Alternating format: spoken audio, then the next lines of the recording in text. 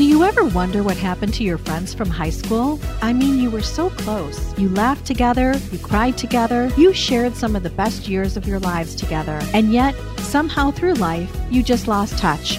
Now it's time to relive those moments once again. Introducing the podcast that takes you back in time to the place where it all began. This is Class Reunion. We're bringing you all the gossip, secrets, and scandals from your high school days that you won't want to miss. Join us as we catch up with old classmates and dive into the wildest stories from our high school days. From those legendary parties to the infamous cliques, we're spilling all the tea on who's who and what really went down. So grab a seat, turn your volume up, and get ready for a trip down memory lane. Class Reunion, the podcast that reunites us all.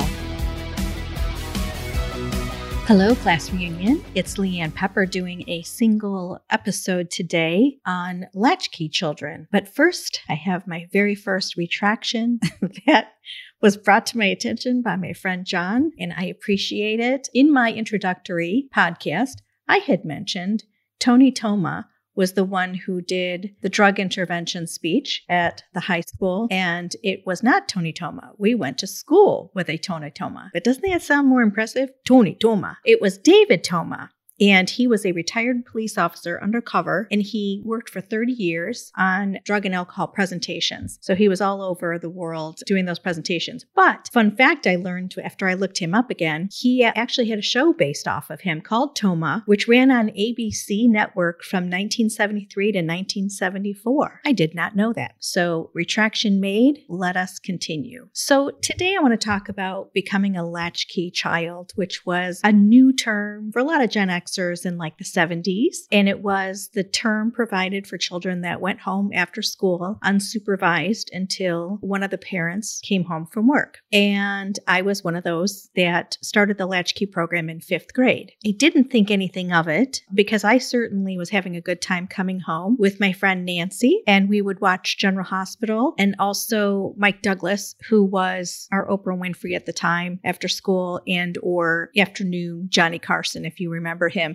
And he had Tiger Woods on at 4 years old doing some putting on the show, which I'll never forget. But anyway, that was our gig. And every day we'd walk home together. We lived a house away, and we'd crack open our ding dongs and Twinkies and Cool Whip and Diet Coke and all the things you're not supposed to eat. And we had a really good time until it was dinner time. I didn't think anything of it until I was brought down to the principal's office by Bob McBride at the time. And he sat me down, and I thought, oh, this can't be good. And he said, Leanne, how are you doing? And I thought, fine. I'm in 5th grade. I'm eating bologna sandwiches. I'm having gym every day and watching movies on a rainy day in the auditorium, watching Woody Woodpecker. What else could someone ask for? And he said, no, I really want to know how you're doing, because how do you get into your house when you arrive home from school? And I thought, well, that's weird. And I said, well, I have a key. I have a front door key. And he said, then what do you do? Again, thought kind of weird. I said, I eat Twinkies and ding dongs.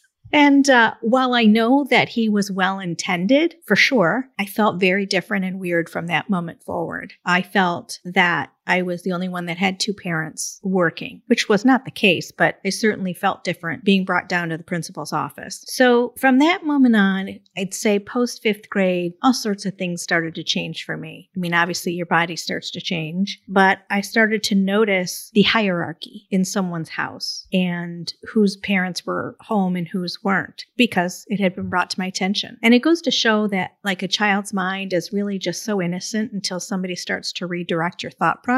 So there I was enjoying coming home after school, but now feeling entirely different. My mom went to work, as I've mentioned before, at my high school. So this was long before I was there as a student. And she had been home her whole life, raising 4 children. It was just brought to our family's attention that it was best for us to have 2 people working in the home, which again, I didn't think anything of. But I realize now that move changed our family forever. It's a little hard to talk about, but I think we've all been through it. So I would love to, after this, have people share their stories and see if they ran into the same thing that I did. So we moved to junior high, and I'm noticing the discussions at the dinner table are starting to become very combative. And I will preface this by saying that my father's a very proud man. He worked in manufacturing for the automotive industry. We were in Michigan. He either worked at one of the automotive companies or you worked for a manufacturer. That's just how it was. Or you worked on the assembly line. And we lived in a subdivision called Cranbrook Subdivision in Southfield. We were fortunate to go to Birmingham schools, and it was a brand new colonial build at the time that we purchased the house when I was about, I think 4 maybe. And so my parents made friends with those within the neighborhood. Most of us attended a Catholic church called St. Bede's Church in Southfield, which is no longer there. And again, I was just innocently riding my bike through the neighborhood thinking life is great. At this time, some of my parents' friends were being promoted, big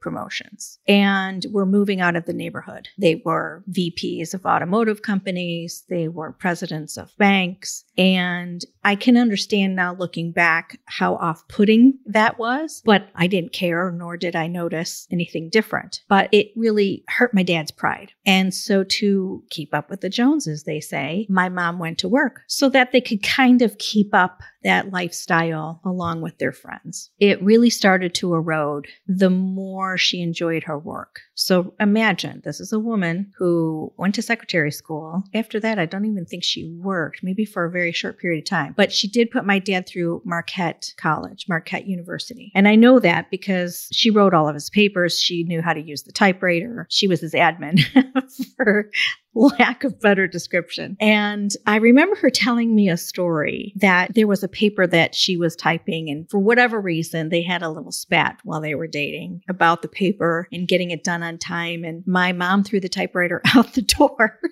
Oh boy, do I have stories, which should have been a red flag on how they communicated. But anyway, fast forward to her learning all of these new skills you can imagine. And she was very proud of her work, and she enjoyed the relationship with the parents, with the students, with the faculty. She was completely in her element. And we were still a family of 4 that sat around and had dinner together, which was really cool. Not many families did that or do that anymore, but most of us did. We all sat down for dinner and we would talk about our day. But there was a pattern of when my mom wanted to talk about school, my dad didn't like it. It became a disruption in conversation. Quit talking about high school. I'm done hearing about high school. And so I felt that tremendously. I'm a very empathetic person. I watch people's behavior probably more than I should, and I'm very sensitive to it because it really escalated over time. Ooh, okay. So most of my time in junior high, I still tried to be that happy-go-lucky person. I played basketball, which was a lot of fun. I was still playing soccer, I believe, at the time at Southfield before you had water breaks and snack day. And I just was enjoying life. And suddenly I felt the pressure of being perfect, because now